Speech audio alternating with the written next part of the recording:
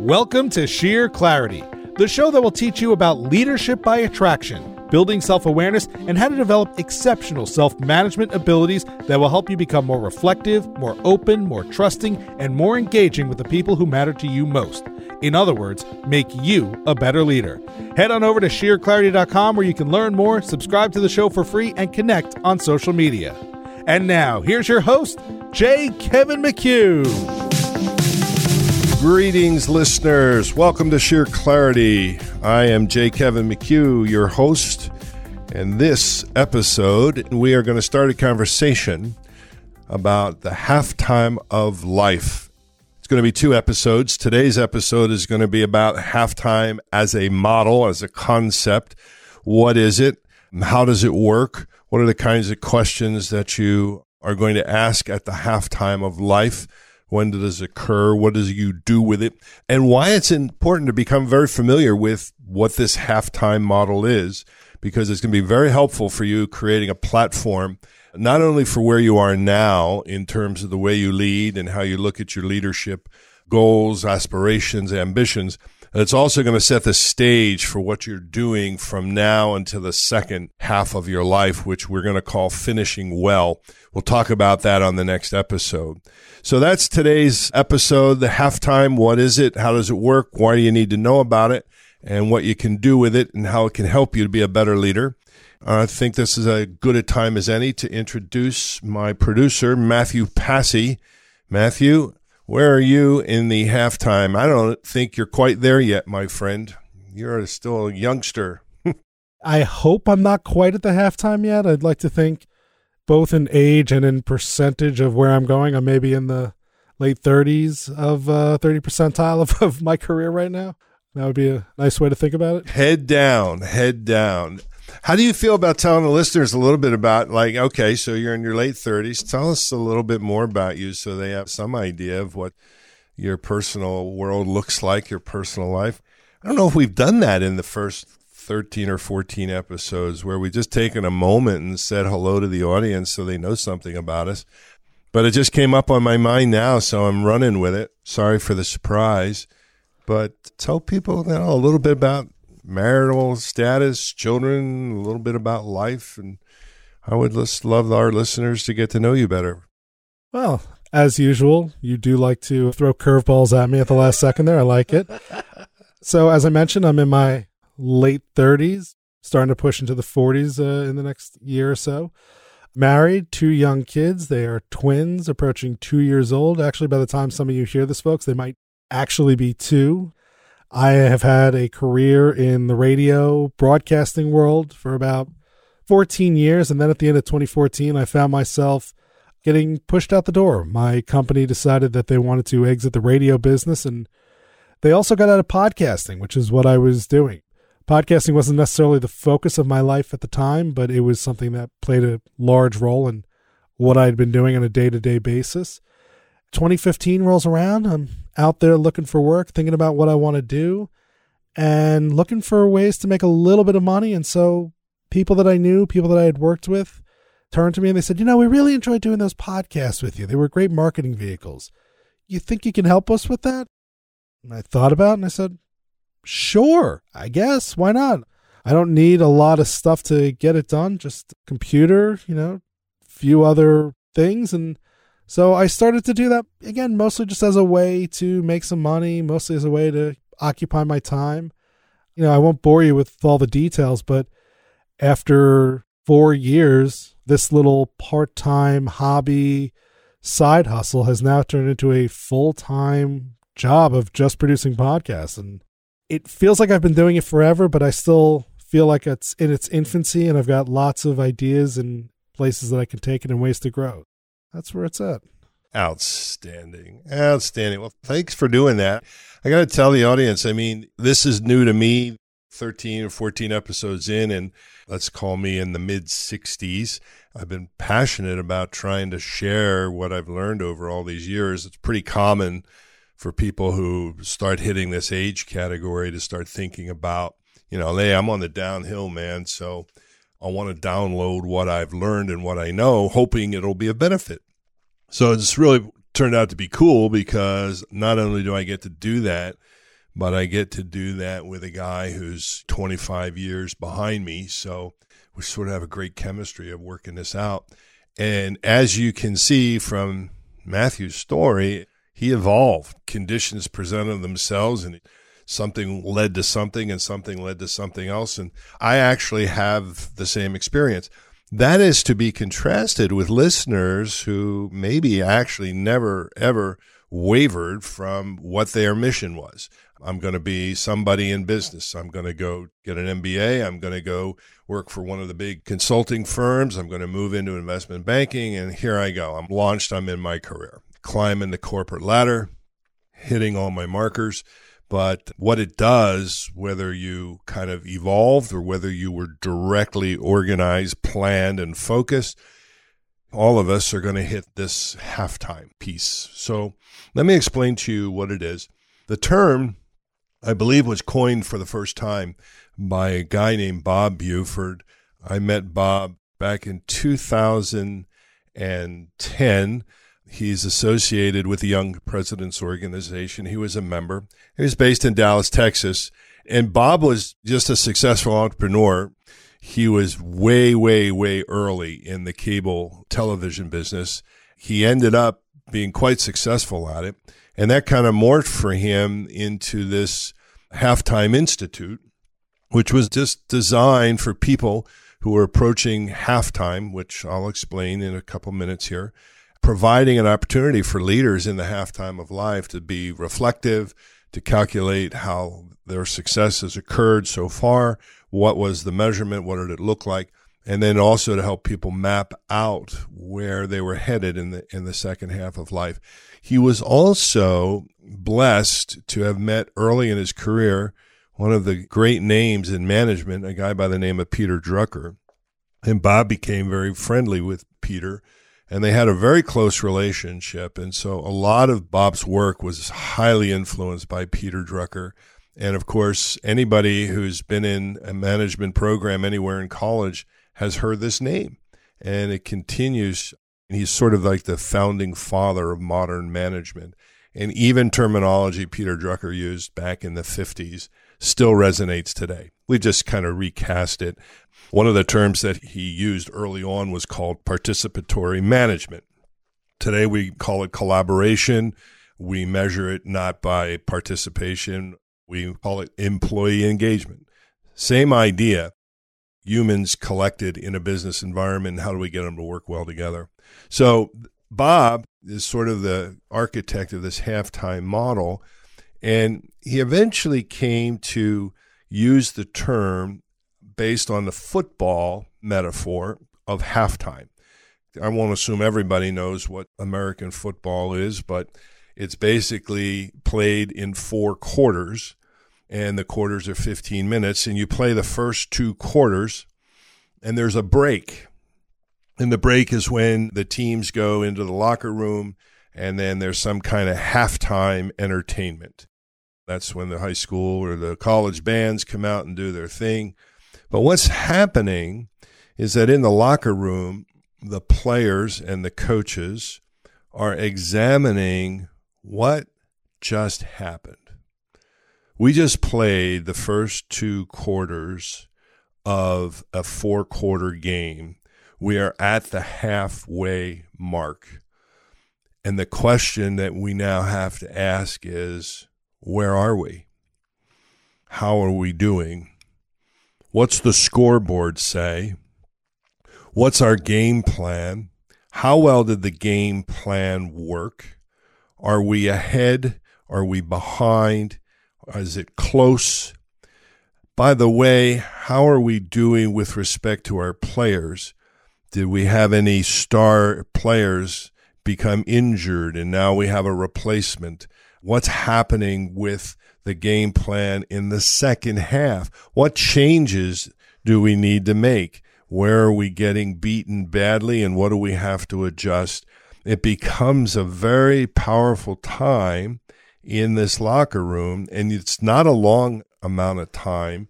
I have to apologize. I don't know exactly how long it is. Maybe it's 15 or 20 minutes. But in the end, we are eventually going to hear a knock on the door, and somebody's going to say, 2 minutes, which means you're going to put your helmet back on and you're going to walk back onto the field and you're going to try and stretch those muscles, which have now become cool and tight. And the next thing you know, there's a kickoff and we're back in it, and we've got the second half to play, complete with our adjustments, complete with our rearrangements, and we're going back with the intent to win the game. So that is halftime in a nutshell. And what Bob found was that this metaphor works fairly well, and the age category for leaders is somewhere between the ages of 45 and 55. This is the natural break point or the halftime of our lives. It's working on an assumption that maybe we live, if everything goes well, from 90 to 100. So somewhere around 45 to 50, give or take, that's halftime. In the life model, I mean, if you think about your own life, you've played the first quarter, you went 0 to 25. What did you do? You grew up, you had a family, you had a mom or a dad, or maybe you didn't. Maybe you had a single parent household. You had conditions. You had a situation. You had a lot of the psychological imprinting of your childhood, the lessons that you learned, the challenges that you may or may not have had. And then you ended up getting organized to get into preparation for a career or for earning an income. Chances are that meant you were going to go to college. From college, you then are interacting with other people, and maybe you're finding a mate and a partner for life. Maybe you're getting yourself established. So all of this is happening in that 0 to 25 years old, give or take, right? And all of that is establishing us. It's rooting us. Your hard drive is getting imprinted. Your operating system's getting there. And your ideas of what's right and wrong and values are just starting to format. Interestingly enough, I do a lot of personality assessment with a DISC tool that I use. And it's also the same with your personality. Your hardwiring, your personality constructs are really created and solidified by your mid-20s. It's some kind of combination of DNA. You probably noticed the twins, they don't get even closer than twins in an identical DNA, right? Yet, I'm sure you observe, just even at the age of 2, they're different. There's some differences in their personalities. Oh, yeah. And so just to be clear, they're not identical, but other than sharing that housing for 9 months, these are two very, very different people. It's amazing. Which makes the point something's in the code, the genetic code. Well, then layer on top of that your early growth environment. And all the longitudinal studies around personality are telling us that by our mid-20s, you're pretty well wired. You have X% of dominance, you're highly dominant, moderately dominant, or minimally dominant, and on you go. And so personality is just one element. But the point to the model is, as a 0 to 25 first quarter, not only are we getting imprinted and learning so many things about who we are and where we're going and getting started in our lives, we're also getting a personality that's pretty well solidified and something that's going to carry us through for the rest of our lives. Then you get into the second quarter. Now it's 25. Maybe I'm out of college. Maybe I'm heading to grad school. I have looked at a career, started a career. I'm trying to figure things out.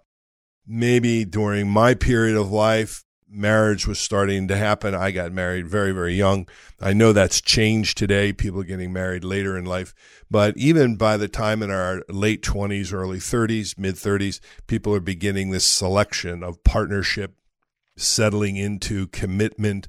And then I got this career. Now my head is down. I'm working hard. I'm trying to figure out what I'm supposed to be doing to ring the bell, have success, make money, enjoy life. And all of a sudden, I look up one day, I'm 45, I'm 50, give or take, and without even anything happening, something called reflection and how am I doing starts to enter your consciousness. That's halftime. It's basically stepping into the locker room in a natural way and just asking questions. How am I doing? I'm asking about the scoreboard. I'm asking not only the score, I'm asking if I like the game that I'm actually playing in. I don't even know in some cases whether or not the score means anything to me. And by that I mean in the world that we live in leadership and business, most people are keeping score based on money, power, recognition, achievement. That's how we do it. This is what the world tells us.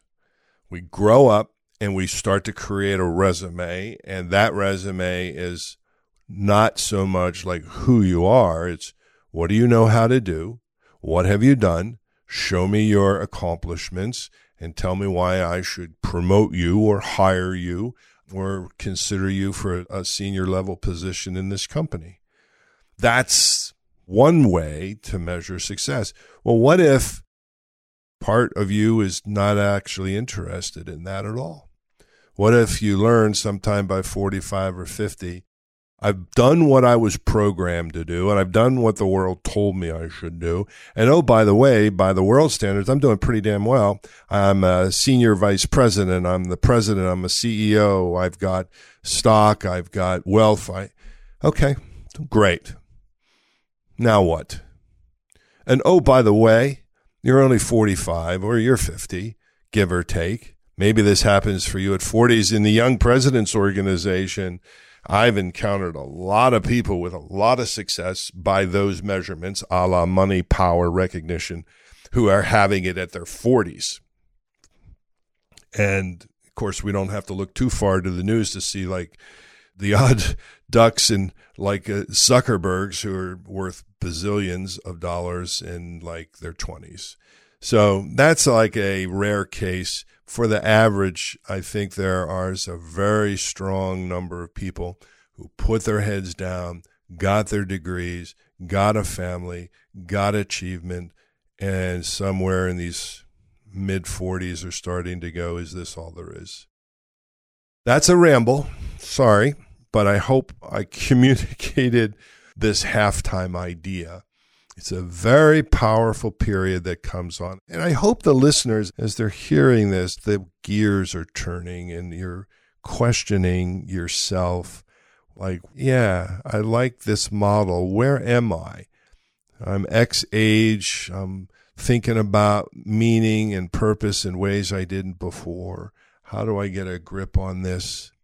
So I'm going to stop for a moment, take a breath, and get you, Matthew, to sort of jump in here, because I always enjoy hearing your reactions to this. And it's great to have a reaction from somebody who's not quite at halftime, but is not too far from it. You know, you can look at the clock and there's 5 or 8 minutes left in the second quarter, right?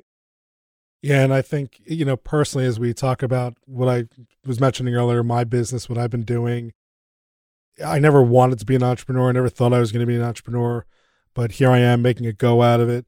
And so, yeah, I feel like there's about 5-6 minutes left in the second quarter, approaching halftime, and I'm getting ready now to put together a 2-minute drive, throw a few Hail Marys, do something to up the score a little bit before I get to that halftime and to feel like I've played a better game. The only thing I think that's missing from the halftime model analogy that you were bringing up, and folks who've watched a lot of movies about football or, you know, seen these famous movies, is the big inspirational speech. You know, the coach gets up there and gives them that bit of inspiration. I think of like Al Pacino and Any Given Sunday doing that, or the players stand up and they start motivating each other. You know, they start banging their helmets and they come out of the locker room into the second half just screaming and charging and rip-roaring and ready to go. And so I think as part of this assessment, you've also got to be your own cheerleader. You've got to be your own coach. You've got to be that person who's also going to motivate you and remind you it ain't over till it's over. Get out there and play the rest of this game. You know, every second counts. Man, I'm telling you, that is an exceptional observation because it's so true. And I think our whole podcast, Sheer Clarity, is basically underscoring that this thing called life, you have to become your own cheerleader. There isn't a group like this. You don't have a team. You have yourself, and you are left alone with your own thoughts. And I have many, many leaders who actually haven't even cultivated that thought process yet. They're actually robotic. They're still operating on their program. I have people that I coach who had a very narrow definition of what was expected of them. And when you talked about the game that they were playing, their grandfather's name was on the building. That was it. Here's your path. It's like 4 feet wide and the walls are 8 feet high. You just go forward down the chute. You don't look left and you don't look right. You just do what's expected because you're Joe Smith and your grandfather started the company. So a lot of those categories, a lot of those folks in these closely held legacy businesses, second and third gen, when they do halftime, oh my God, it's really tough because not only are they waking up their inner sort of reflection of 45 or 50, they've been operating in such a narrow view of who they're supposed to be. They never even had a chance to think about other options. And yet 45 or 50, guess what happens? If that legacy business that they have, that they're sitting on top of as the president or CEO, it's been around 50 years or 80 years, blah, blah, blah. Everybody knows you in town and they know the name. If it's doing really well, you don't get credit for that because you're identified as just the silver spooner. Oh, and if it's not doing well, guess what happens? You get blamed. You're the kid who let it fail. It's a tough spot to be, and it's unique to these generational businesses. And I've got lots of folks in that category. So this conversation at halftime becomes really powerful with them. I have one thing that popped up for me that I want to talk to the listeners about, and maybe this is directed more because of what you identified about this cheerleader thing. You're kind of on your own to do it. I want to make sure that I check in with my younger listeners who go by the term millennials. I want to do an episode on that someday because I hate these labels. I don't know what millennials actually think about the label, but I hate what people attach to it. I've worked in organizations where the average age is somewhere in the 28 to 32 category, by far and away, millennials. And you know what? They're just people too. They're humans too, and they're guided by the same human drives and emotions. They're just doing so in this time and space.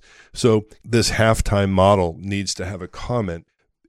Our parents, or at least my parents, because I'm in my mid-60s, my dad passed away in 2017. He was 91. He was one of that greater generations, Navy veteran kind of guy, right? But he did not necessarily see life the way I did. And his parents, there just wasn't a period of life available the way we have. I mean, people died at 50 or 60.